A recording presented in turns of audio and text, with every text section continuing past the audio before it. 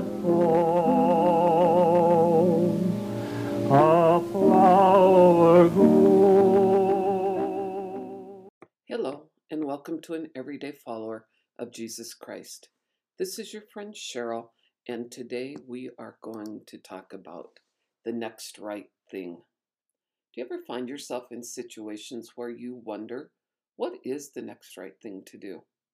It may be that you've worked the right side of things and have simply hit a roadblock, not knowing which road to take. It could be that the pressures of the world are causing you to rethink your righteous choices. Whatever it may be, the next right thing is always there. We may simply have to breathe, be patient, and search for it while holding ourselves firmly on the Lord's side of the battle lines. The other day, I was visiting with a colleague who shared that her philosophy is that people are basically evil, not inherently good. By looking at people through that lens, there are fewer surprises or opportunities to be disappointed. She continued that being a Christian, she knows she must forgive, and she does. I agree that we are all battling the mortal appetites that cause us to stray from God's side of the line. Human beings, though, have the light of Christ within them and a constant meter of right and wrong. I also believe when it was stated by God, "This is my work and glory, to bring to pass the immortality and eternal life of all mankind," unquote. The constant battle to be on the right side of the line requires each of us to sacrifice. Sacrifice is the medium by which we learn to know what we really love. Jesus Christ taught this principle found in John chapter 15, verse 13 of the Bible New Testament. Quote, "Greater love hath no man than this, that a man lay down his life for his friends," unquote. Sacrifice occurs always for that which we really love. The prophet Joseph Smith taught the next right thing with these words, quote, "I want you all to know God and to be familiar with him. When we know how to come to our God, the heavens unfold to us," unquote. To know the next right thing requires us to drop the perfectionist complex and do the next right thing by developing a loyalty complex to God. The next right thing is to develop dedication to our God of our thoughts, time, efforts, and service. The next right thing is to look humbly into your own circumstances and ask, quote, "What is God telling me to do?" Remember, that which brings a warm sense of peace and is right is from God. That which asks you to hold ill feelings or to pursue the temporary glitter of the world, that's not God's way.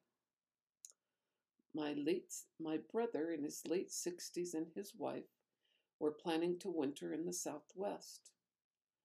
The other day they announced they are going south about 100 miles, but instead of golfing in sunshine, they will be in full-time service as missionaries of the Lord. The next right thing for them was clearly identified, and they said yes. Sacrifices will be made, yet as we remember that what we love is often our next right thing, and for them, it was full-time dedication to sharing the Lord's messages with others. Everyone needs and everyone has abundance. You might be saying, "What are you talking about, Cheryl?" Often, abundance is measured by the things of God. While I may not possess worldly wealth or even what is seen as the learned woman, I do have abundance in seeking to know God's words and messages for us today. I attribute it to a lifetime of study that was instilled by my mother. My father's spirit of generosity was also passed on, and with that, the offering of the gift of refuge, love, and respect. The next right thing when stuck for me, is to turn to the Holy Scriptures and let God's words envelop me in pondering and prayers. Today is a good day to assess what is the next right thing and make sure that our next right thing is God's way and will for us to make sure that we are firmly on the Lord's side of the battle lines raging today. Won't you join me? Until next time, God be with you.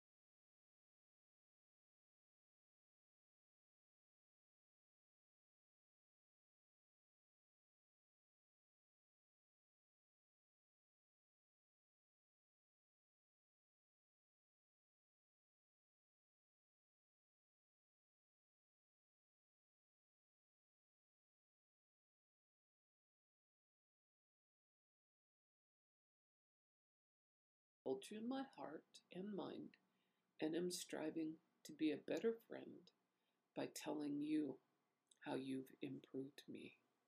Until next time, God be with you.